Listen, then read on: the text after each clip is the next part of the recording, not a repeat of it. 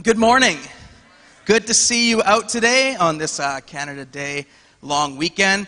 It's good to see everyone. My name is Jordan. I'm the adult ministry pastor here at Soul Sanctuary. And I just want to thank you for coming out today. And we're just going to dive into the life lesson momentarily. We're continuing along in our series, The Upside Down Kingdom, study of the book of Matthew. But I just want to ask, anybody do fireworks yesterday? Anyone, right? How many of you enjoyed the fireworks? Did you guys have fun out there? You know, fireworks are interesting because I heard them start to go off at 11 o'clock, and I immediately kind of mistook them for gunshots for a second. And then my better sense kicked in, and it was like, oh, Canada Day, right? It's like that one time a year where it's dark, it's nighttime, and you appear to hear shots, and you're like, oh, happy Canada, right? You know, July 2nd, it's 911 as soon as you hear that, right? And so last night was a little bit different. We heard them go off, and my first concern was, oh no, Zara's going to wake up, right? And if Zara wakes up, my little daughter, she's only 9 months, then, you know, we're waking up for a while, right? And so, but thankfully, she was able to sleep through them, even though they sounded like they were coming from my neighbor's backyard, and I never confirmed if they were, but it sure looked like they were, right? And so I hope you enjoyed Canada Day. I hope you were able to get out with friends and family. Hope you were able to enjoy the fireworks and all that stuff. But let's get into it today. If you have your Bible or your phone, or if you want to look to the screen, let's look at Matthew and chapter 7. And we're going to start at verse 7. And let's read through our passage of Scripture today. Scripture says, ask and it will be given to you, seek and you will find, knock and the door will be open to you. For everyone who asks receives, the one who seeks finds, and the one who knocks, the door will be open. Which of you, if your son asks for bread, will give him a stone, or if he asks for a fish, will give him a snake? If you then, though you are evil, know how to give good gifts to your children, how much more will your Father in heaven give good gifts to those who ask him? So in everything, do to others what you would have them do to you, for this sums up the law and the prophets. And so this morning, as we begin today, as we begin to unpack these verses and what they might mean for us and our lives and the lives of those around us, we're going to be looking this morning at the subject of prayer. And so as Josh mentioned, some of you, one of you came up to me at coffee and said, you know, I made it in time just for half a song, right, of worship time. We're going to finish that off and invite you for prayer as we end today. But I guess a good place for us to start this morning is by pondering and asking ourselves the question, what is it that we pray about? What do we pray about? Do we pray about things that matter, or do we pray about things that don't really matter? Do you ever find yourself or see others praying for stuff that doesn't really matter? Now, I think a very easy subject for me to pick on this morning when we're talking about praying for things that don't completely matter is sports, right? You see all sorts of praying going on around sports, and it's interesting, you know, every time there's a sports game, whether it be the Super Bowl, you know, the Stanley Cup playoffs, whatever the case may be, there's oftentimes you see teams praying that their team would win, right? And I remember watching the NFL Network once before Super Bowl time. It was, I believe, the year the Ravens played the 49ers. That was about 4 or 5 years ago. And linebacker Ray Lewis was on set talking with another Christian, Deion Sanders. And he was talking about how, you know, we're praying. I believe we're going to win this game.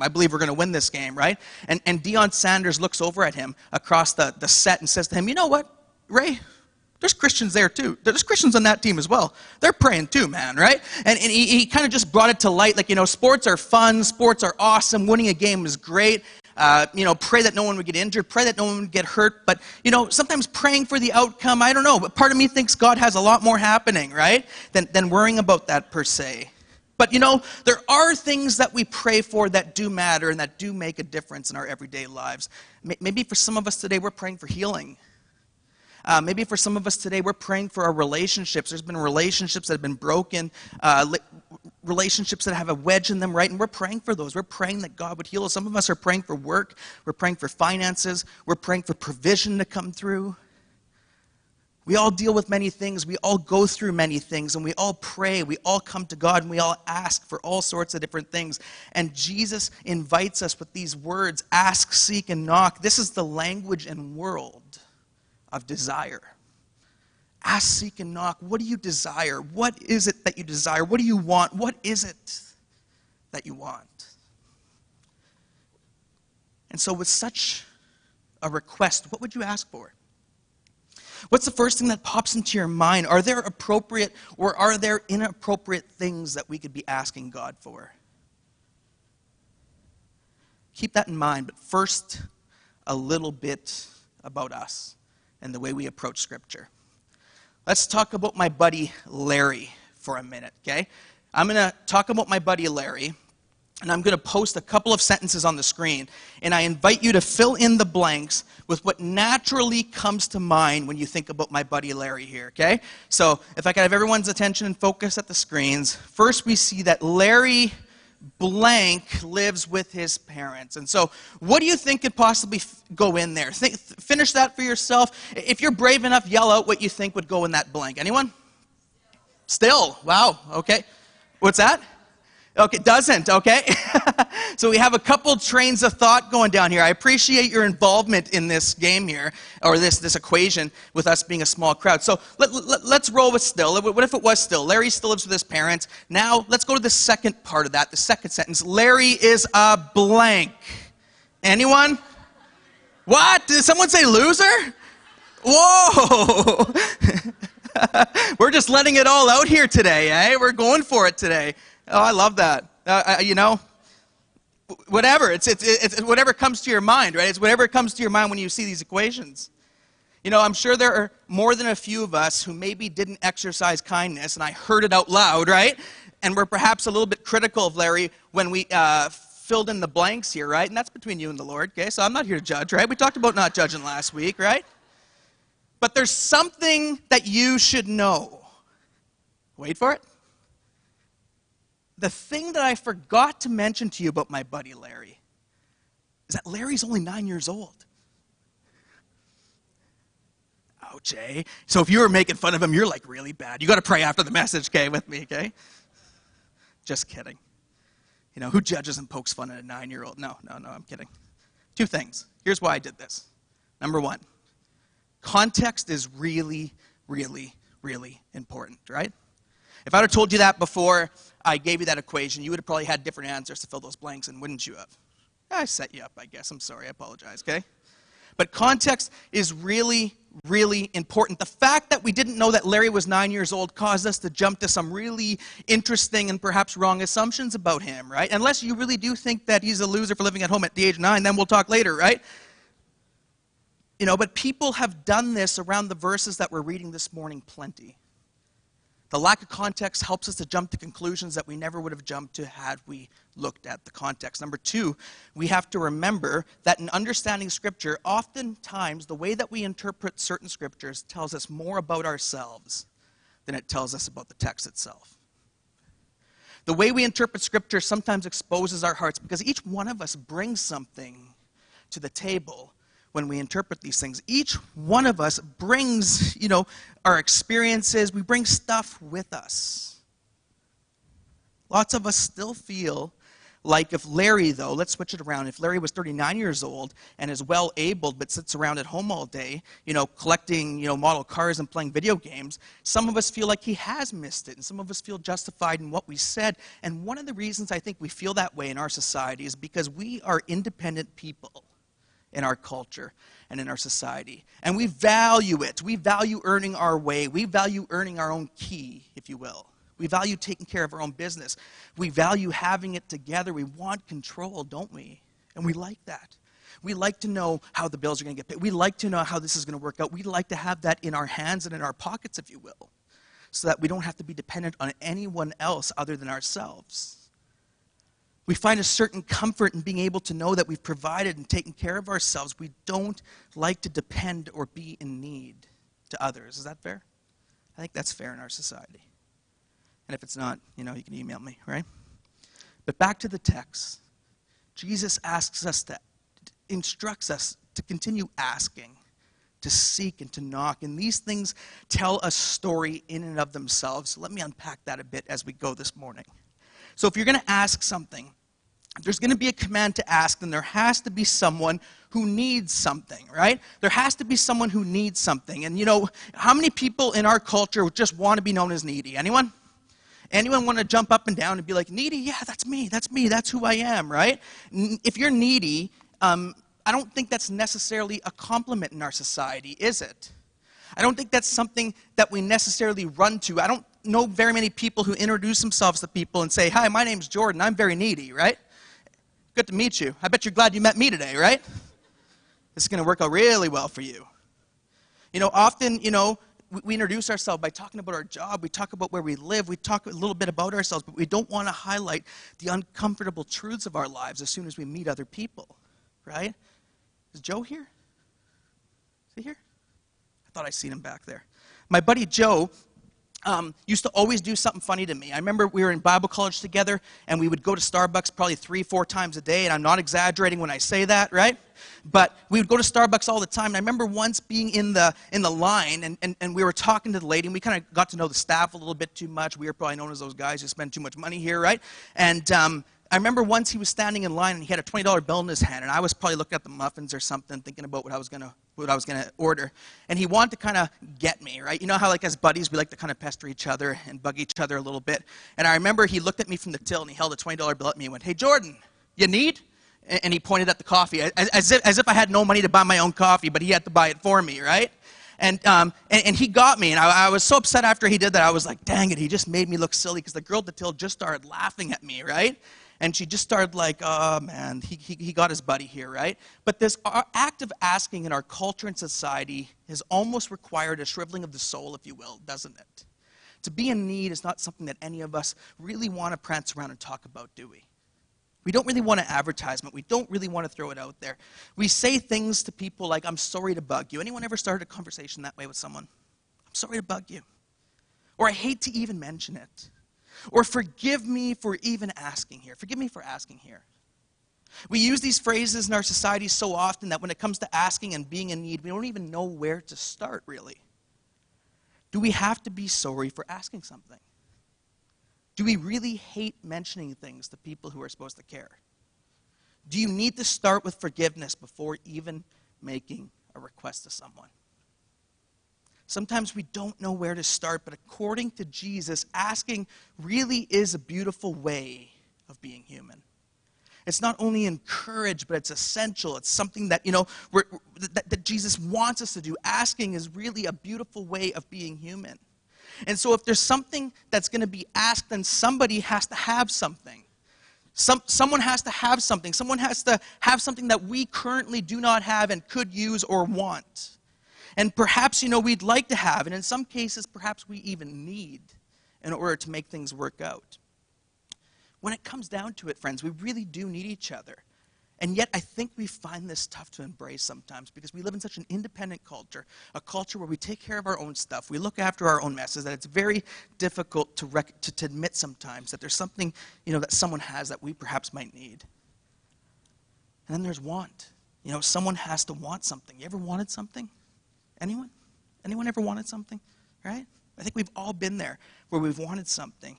And so these verses that Jesus is talking about, they encompass many things, but among them are desire and need and dependence and vulnerability, right? Ask, seek, knock, Jesus says, and he follows these petitions up with the promise of response. But we have to caution when we read these verses, because we can turn these verses into something that they were never, ever, ever intended to be. Because in our culture, in our human nature, it is very easy of us that we run the risk of making God into some sort of like divine vending machine when we read something like this. Where we put in coins and get whatever we want, right? Ask, you'll get. Seek, you'll find. Knock, it'll be open. And we even make up our own coins of currency too, don't we, right? So we have the faith coin, right? You put in the coin of faith and you hit, F3 and all of a sudden Reese's in abundance just flows out of the machine, right? Or there's the coin of works, right? If I do enough works, if I, do enough good things for God, then, maybe I can cash this in, and maybe God will listen to me. Maybe God will give me something back. And so we put it in the coin of works sometimes, and we expect that, God's going to give us something because of the coin we used. And it goes on, and it goes on, and it goes on. Are we ever guilty as Christians of asking God for the wrong things, or maybe even selfish things. Anyone? I think Janis Joplin kind of, in her song, "Oh Lord, won't you buy me a Mercedes-Benz," right? Kind of, pointed that out for us. My friends all drive Porsches. I must make amends, right? I think it's easy for us to want to ask for things that are going to better our lives or make us happier or make things good for us. As people who are naturally prone to look after our own interests, it's completely probable that we run the risk of wanting to have a kingdom, but not a king, and not having to submit to a king. You see, the kingdom of heaven sounds great, but bowing to a king is difficult. And think about that. If we were to get everything that we ever wanted, wouldn't that be a disaster waiting to happen? You want to talk about entitlement, right? James 4 says it like this. It says, "What causes fights and quarrels among you? Don't they come from your desires that battle within you? You desire but do not have, so you kill. You covet, but you cannot get what you want, so you quarrel and fight. You do not have because you do not ask God. And when you ask, you do not receive because you ask with wrong motives, that you may spend what you get on your pleasures." You see, God cannot be utilized as some means just to satisfy our own wants and lusts, if you will. God will not be the facilitator of greed, if I could just say it like that. If I could just put it that way. And some of us say, well, if God's willing, then why do we even have to ask? Why do we even have to make requests if God's willing to do all this for us? This is because God doesn't force himself on people. He's willing to be there. He's willing to give good gifts, but we still have to ask. But he has given each and every one of us free will. There's a couple of parables in the New Testament that describe this. The first one's found in Luke 18. We're not going to read it, but I'll tell you the story very quickly. It's a story of the persistent widow. And this widow is going to this judge day after day, looking for justice. And she keeps hearing the answer no. How many of you love hearing no? Anyone? Anyone like me and you just love no? No, I'm kidding. But she keeps going to the judge day after day, and eventually the judge says, well, this widow's wearing me out by coming so often, right? Coming so often. So, I'm just going to see to it that she gets justice because she's going to wear me out if I keep having to listen to her day after day. And then Jesus turns around and talks about the goodness of God and how he's not an unjust judge. And how much he desires to bring about justice for his people. In the book of Luke, we read a story about knocking on a friend's door at the wrong time for bread, right? And knocking. And the whole theme behind these two stories, behind these two parables, is this idea of persistence and keeping on and not giving up, but continuing to ask, continuing to seek, continuing to literally knock, as we see in this picture on the screen. And so Jesus, in this portion that we're looking at today, he really shows that he had his finger on the main problem, I believe, of the human race. You see, the main problem of human beings is not that we are not getting enough. But the main problem of human beings is that we are disconnected from the Father. We're disconnected from the Father. And because we are disconnected from the Father, then we actually sometimes want the wrong things. We don't always know what is necessarily good for us. Sometimes we do. But we have to leave that door open that sometimes we don't. And Jesus wasn't making a promise. He wasn't saying he was going to give these folks absolutely every single thing that they wanted. But he was trying in his teaching in the Sermon on the Mount to make them want the right things. He was trying to make them want the right things. What Jesus was doing in this sermon and in his ministry was that he was trying to teach the disciples something that they desperately needed to know. Something that the people standing around him that day desperately needed to know. Something that you and I desperately need to know. And that is the answer to the questions, what is the Father like? And can the Father really be trusted? Can the Father really be trusted? And this is why Jesus gives an illustration on parenting, right? And he begins to talk about parenting. And even though you are a flawed human being as a parent, you still know how to give good gifts to your child, he says. Well, how much more our Father in heaven can he give good gifts to those who ask? And then Jesus gives an illustration about a child asking. And this is how we know that Jesus wasn't, of our culture. This is how we 100% know that the time and day that Jesus lived in was a little bit different than ours. Because how many of you who have kids today ever had one of your children ask for a fish? Anyone? For a Christmas present? Or for a birthday present? Anyone? Like, who asked for that, right? I have a tough time picturing a conversation with my daughter Zara when she's older. What do you want for your birthday, Zara, right? And her looking at me, please, Dad, I just want fish, okay? Just get me a whole bunch of fish, right? She's probably more likely to ask for the snake, really, when you think about it in our culture. At least they're kind of wiggly and cool as a pet, right? But in this culture, fish and snakes sometimes even looked alike. And in the ancient culture, breads and stones even had that appearance where they can kind of look alike. And so Jesus is saying to them when he's telling this story, do you think that the Father is tricking you? Do you think the Father's tricking you? Do you think he's lying? Do you think he can be trusted? He's bringing us into these types of questions, which was of most importance to those who had just given up everything to follow him. Could this Father be trusted with everything? That's what disciples really need to know. The disciples and those who left so much behind to follow Jesus, they didn't need material or possessions. Jesus already addressed that in chapter 6, right? He talked about, don't worry about clothes, don't worry about food. He points to the birds and says, your Father takes care of them. How much more would he take care of you? He already addressed that in chapter 6. But what they did need, what these disciples and the people hearing Jesus did need, was to know the answer to the question, is this Father trustworthy? Can I depend on him? If I need the Father in carrying out this mission that I've been given, will the Father be someone that I can depend on? Can we depend on God? You see, Matthew chapter 6, it talked about don't worry, but entrust yourself to God. Entrust your life to him. And in Matthew chapter 7, last week we talked about judging others, and Pastor Jerry talked about logs and specks and did an awesome job just teaching us and taking us through that. And we talked about, this idea of not trying to control people by judging or by manipulating them. But, in chapter 7, it's almost like if chapter 6 taught us to entrust other people to God, chapter 7 is teaching us to entrust others to God. You see, the whole take of the sermon that Jesus is teaching is that you don't have to control everything. But Jesus instructs us to never stop doing something. And he says, ask. He says, seek. He says, knock. And this isn't just a one-time thing. You see, its verb is continuous. Jesus uses what is called the present imperative tense. And this carries with it the idea that we will keep on doing it. We will keep on asking. We will keep on seeking. We will keep on knocking. It won't just be a one-time event, but it's going to become a part of our lifestyle of following him.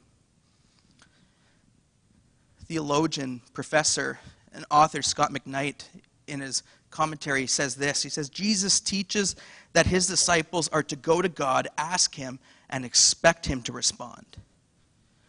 Why does he need to say this? Because the disciples are wondering if God will answer their prayers.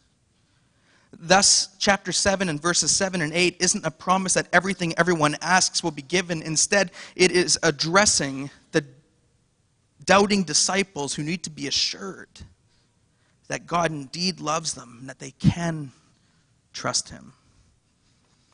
You see, Jesus, every moment of every day, has declared that the kingdom of God and the king who reigns over it is available to us. It's available to us. It's available to you on this path, and we call this path discipleship, and this path of discipleship happens through relationship, and it's a kingdom that we have to learn, and this takes time. We don't just get this. How many of you became a Christian and all of a sudden woke up the next day and understood everything, right? How many of you have been a Christian 50 years and still don't feel like you understand it all, right? Or even a ton, right? And it takes time, and this wars with our natural instincts and desires of wanting things to be done right now. But I know that a primary work that Jesus has done in me and that he desires to do in those who follow him is he wants to teach us to want different things.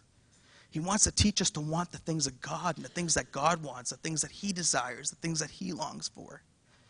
Luke 12:32, it says these words, "Fear not, for it is your Father's good pleasure to give you the kingdom."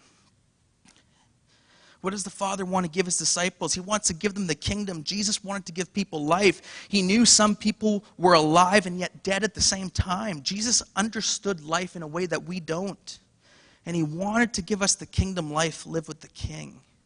Jesus is not talking about material things here. He already addresses that, as I mentioned in chapter 6, but he's moving in new territory here. And so let me ask a question in the room today. Are there any parents in the room today? Anyone? All right, we have some parents in the room. Any parents in this room today ever have kids who ask for stuff? Right? Anyone still have kids in their 40s who ask for stuff in this room today? Anyone, right? Something tells me that this doesn't stop, but it's a continual thing throughout life. But I want to ask the question, right? Are there any parents here today that your kids ask for something, and what do they ask you for? Do they ask you for fruit snacks or for gum or for toys or maybe for tax advice, right? Did you say you had a 6-year-old? No. A babysitter, whatever the case may be. I think most parents would be able to, agree that, yeah, kids still ask for things. And as a parent, would you prefer that your child ask you for all sorts of things, even things that are kind of crazy and long lists? Or would you prefer that if they're going to do that, that your child never, ever ask you for anything ever again? What would you prefer? Would you prefer your kid ask you something and have some good stuff and some crazy stuff and some intense stuff mixed in? Or would you prefer that they never, ever even talk to you and ask you for anything? I think most of us, am I okay to speak for us, would probably rather have our kids ask us for things that are intense and things that are a little crazy and things that are very realistic, rather than them not talking to us at all. And so let's turn this around and make it about us and God, because that's what Jesus is getting at here. And so it's like, would God rather hear from us, even if some of the things we're asking for are a little selfish or a little self-focused? Or would he rather not hear from us at all? It's like God's sitting there thinking, it's almost like, God, at least we're talking. Because it's a silence that's deadly. Are you with me? In all relationships, communication is so important, right? And if you cut off communication, nothing's going to change, nothing's going to get better. Maybe for a moment, maybe in the middle of a heated argument, okay, stop talking, right? Have a code word, something like that, and stop talking for a little bit. But for relationships to function, for relationships to flourish, for relationships to work the way that God intended, we need to communicate. And sometimes, even if the talking doesn't make a ton of sense, even if the talking doesn't really resonate with you, it's just that at least we're finally talking, because it's a silence that's really deadly. It's a silence that's killing us. You see, the interesting thing about these verses is that Jesus doesn't leave us a disclaimer at the end of it. For us, it would be like ask, seek, and knock. Unless, of course, it is your annoying brother-in-law, Clifford, right? Then just ask him to get a job, right? And, we would have like a disclaimer in there or something like that, right? Ask, seek, and knock, except, of course, if it's in, we have our list of things that we'd probably throw in there. We'd leave a disclaimer, wouldn't we? How many know what I'm talking about? We would add a disclaimer because we would want to offset the very possible abuses of this teaching. We'd want to offset the abuses of these verses.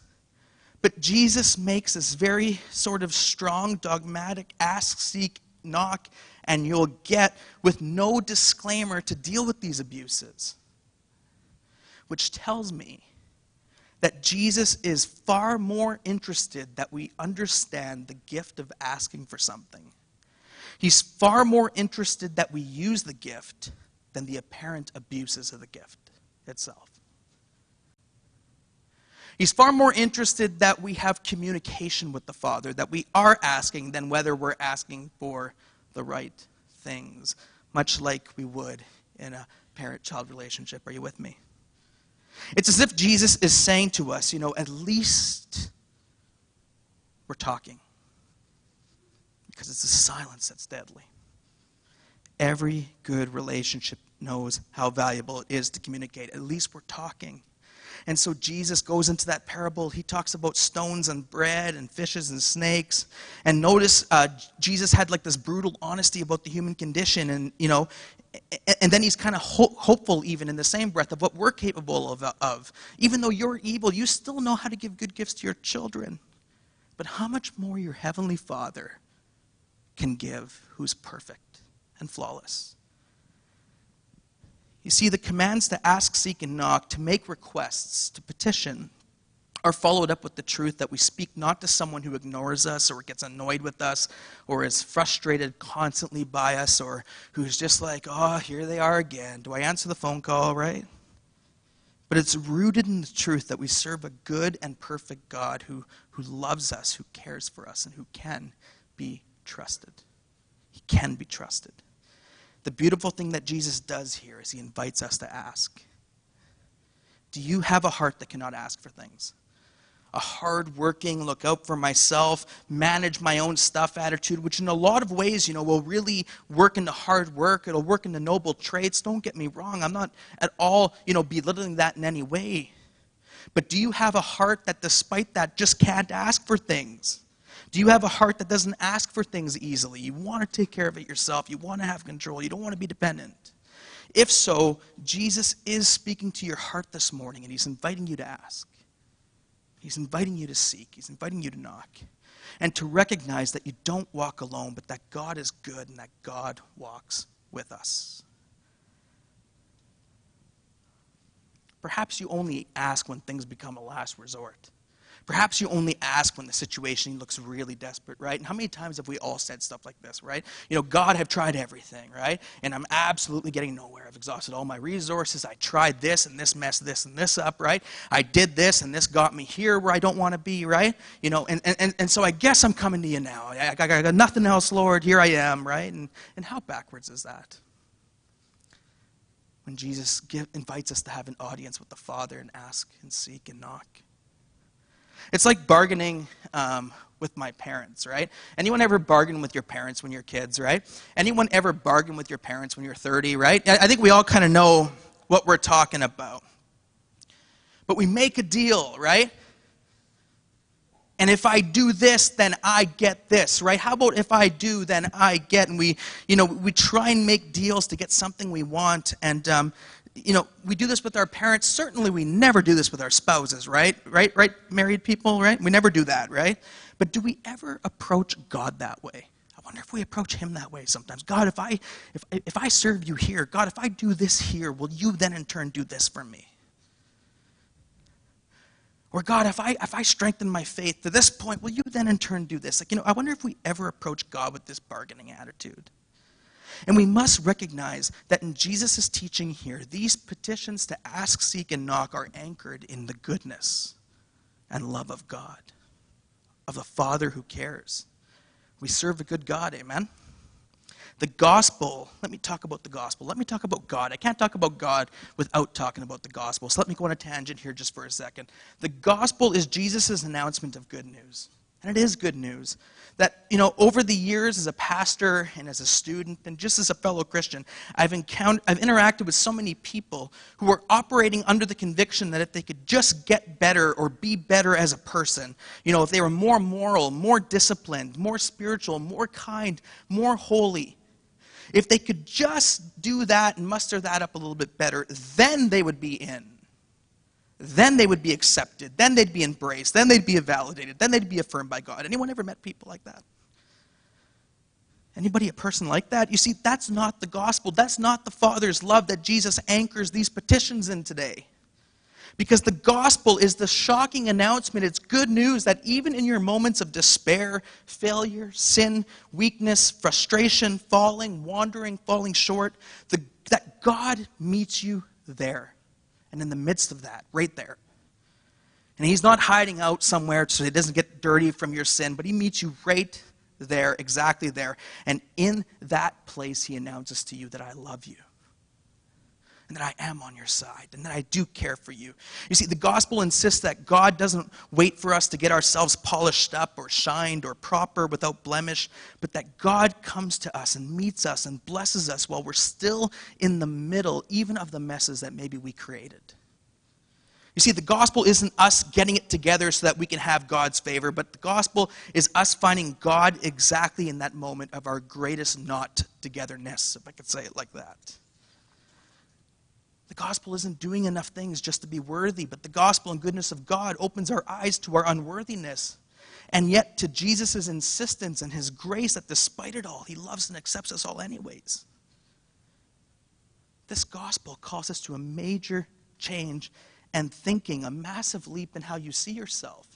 And this is why Jesus always instructed repentance in his teaching, because repentance literally means to change your thinking, to see things in a new way. And this took me a long time to learn myself. And this is what I believe Jesus is teaching here.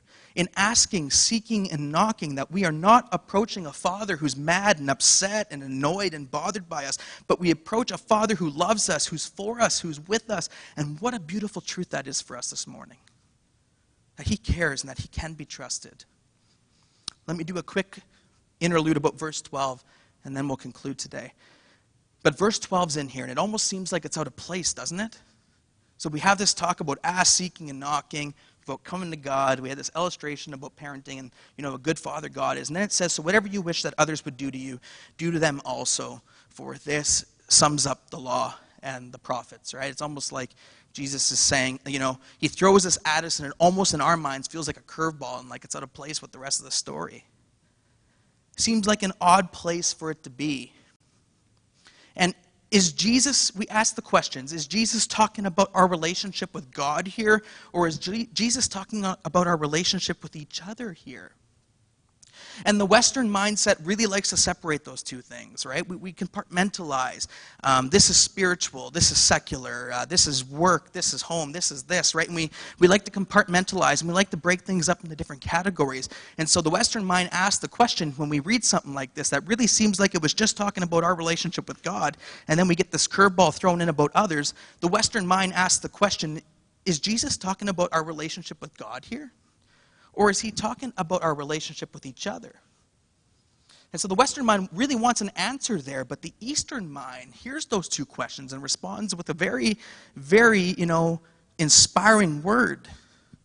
Yup. Yes. All of life is spiritual. All of life has spiritual connotations.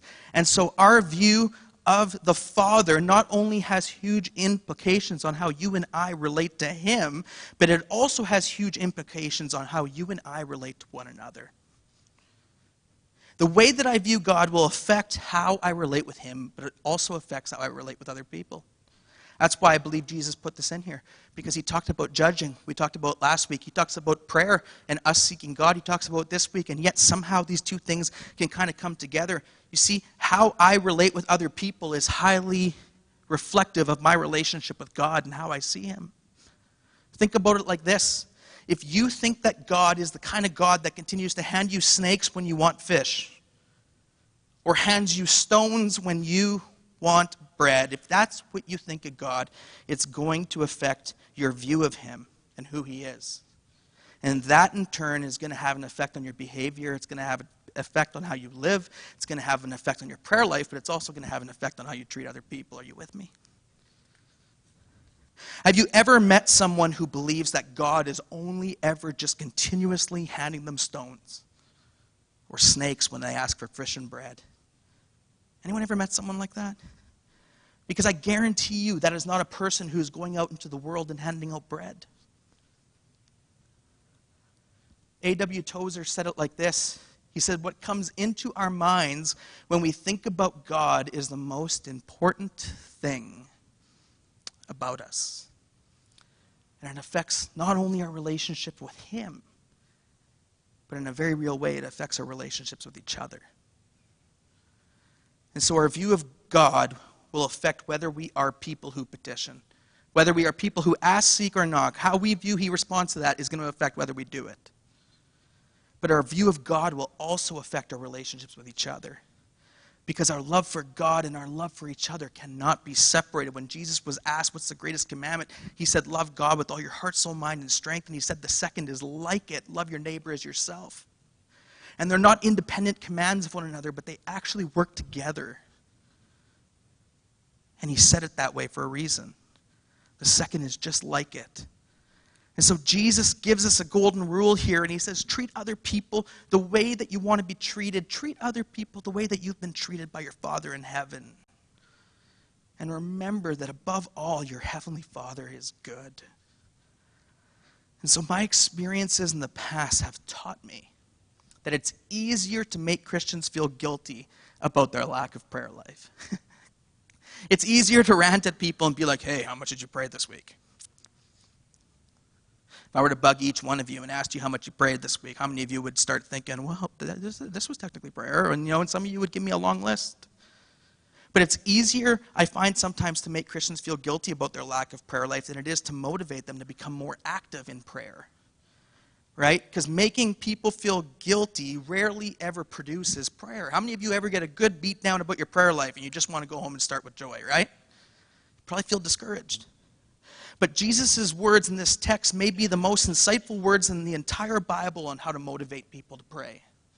Jesus is the ultimate motivator. If you want to pray, he knows where to take you to get you there. Instead of using guilt to motivate you, he declares that what we really need to know and understand and have is a compelling vision of the goodness of our Father in heaven, that he loves us and that he can be trusted.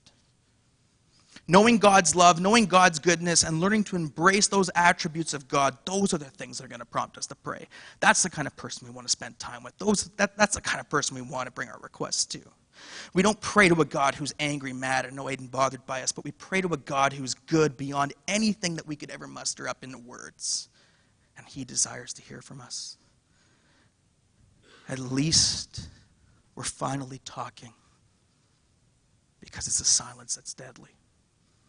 And so God wants to hear from us. I'm going to ask the worship band to come forward.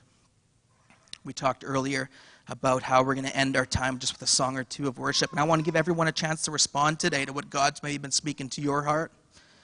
How many of us need to break the silence this morning? How many of us, you've been carrying something around with you this week and you weren't meant ever to carry it alone? How many of us, it's been so long since we've prayed, it's been so long since we've gone to the Father, that maybe today's that morning we do. How many of us, maybe we've had an improper view of him, and we need to ask him to reveal his love to us? As followers of Jesus, at the heart of following him, we recognize that we're not complete, that there's so much more that we need. We're needy people. We need more truth, we need more light, we need more grace, we need more help. And so Jesus speaks to our sense of need and says, ask, seek, and knock, right? And he's inviting us to relate to God as our Father and us as his children. And this was unique to his culture. Up until this point, only certain people could approach God. And if they did, they definitely didn't look, right? But Jesus reveals God as a Father, a loving Father. And we need to recognize that this good, loving, and faithful Father who gives good gifts to his children is wanting to have relationship with us today, is wanting to commune with us. And so I'm going to have everyone stand. One thing that God never denies us, one thing that we ask, we will receive. When we seek, we will find. When we knock, the door will be opened, is salvation. Amen? And is there anyone here today maybe who you need to ask God into your life for the first time? Anyone? If that's you, I want you to come chat with me after the gathering. I'll be up here. I'd love to chat with you more about that. But for some of us, we've kept stuff balled in. We've kept stuff inside. We need to release it, and we just need someone to pray with today. If you've come in today and you need to ask, you need to seek, you need to knock, I'm going to invite members of our staff and prayer team just to make their way to the crosses in the corners at the front. And if you have a need today, I want to invite you during our worship time just to make your way there, and someone will pray with you. Someone will ask, someone will seek and knock with you as you go to God today. On the tables by the crosses are these post-it notes. Our practice here at Soul Sanctuary is that when you have a request, when you want someone to be praying with you, you just fill out your request on one of these post-it notes and just post it to the cross. And in our staff meeting this week, we'll read over them, we'll pray over them, we'll pray with you in asking, seeking, and knocking. And so if that's you today, I want to encourage everyone, if you can, if you got something that needs prayer, if you want us to pray for you this week, please make your way to one of the crosses, fill out one of the post-it notes, and just leave it at the cross. Let me pray for us today. Heavenly Father, I just thank you for this time that we've been able to come in today and worship and just hear from you and hear from your word, God. I pray that you would just continue to instruct us and guide us. Help us to be people, Lord, who can let down our pride, Lord, enough to ask and to recognize, Lord God, there are many places where we have need. As we bring it before you today, Lord, we ask that you would continue to meet them, Lord God, according to your rich grace and love. And so go with each one of us this week. Help us to have good encounters with you.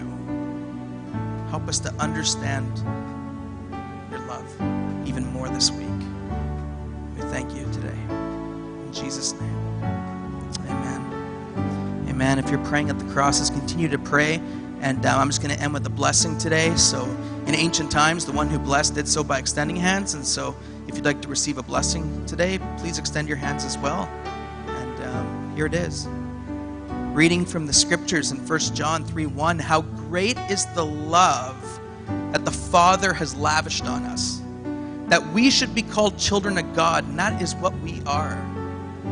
May you go into this week as someone who asks, seeks, and knocks. Because those who ask receive, those who seek find, and for those who knock, the door is opened. Be encouraged today that God is with you, strengthening you with his love.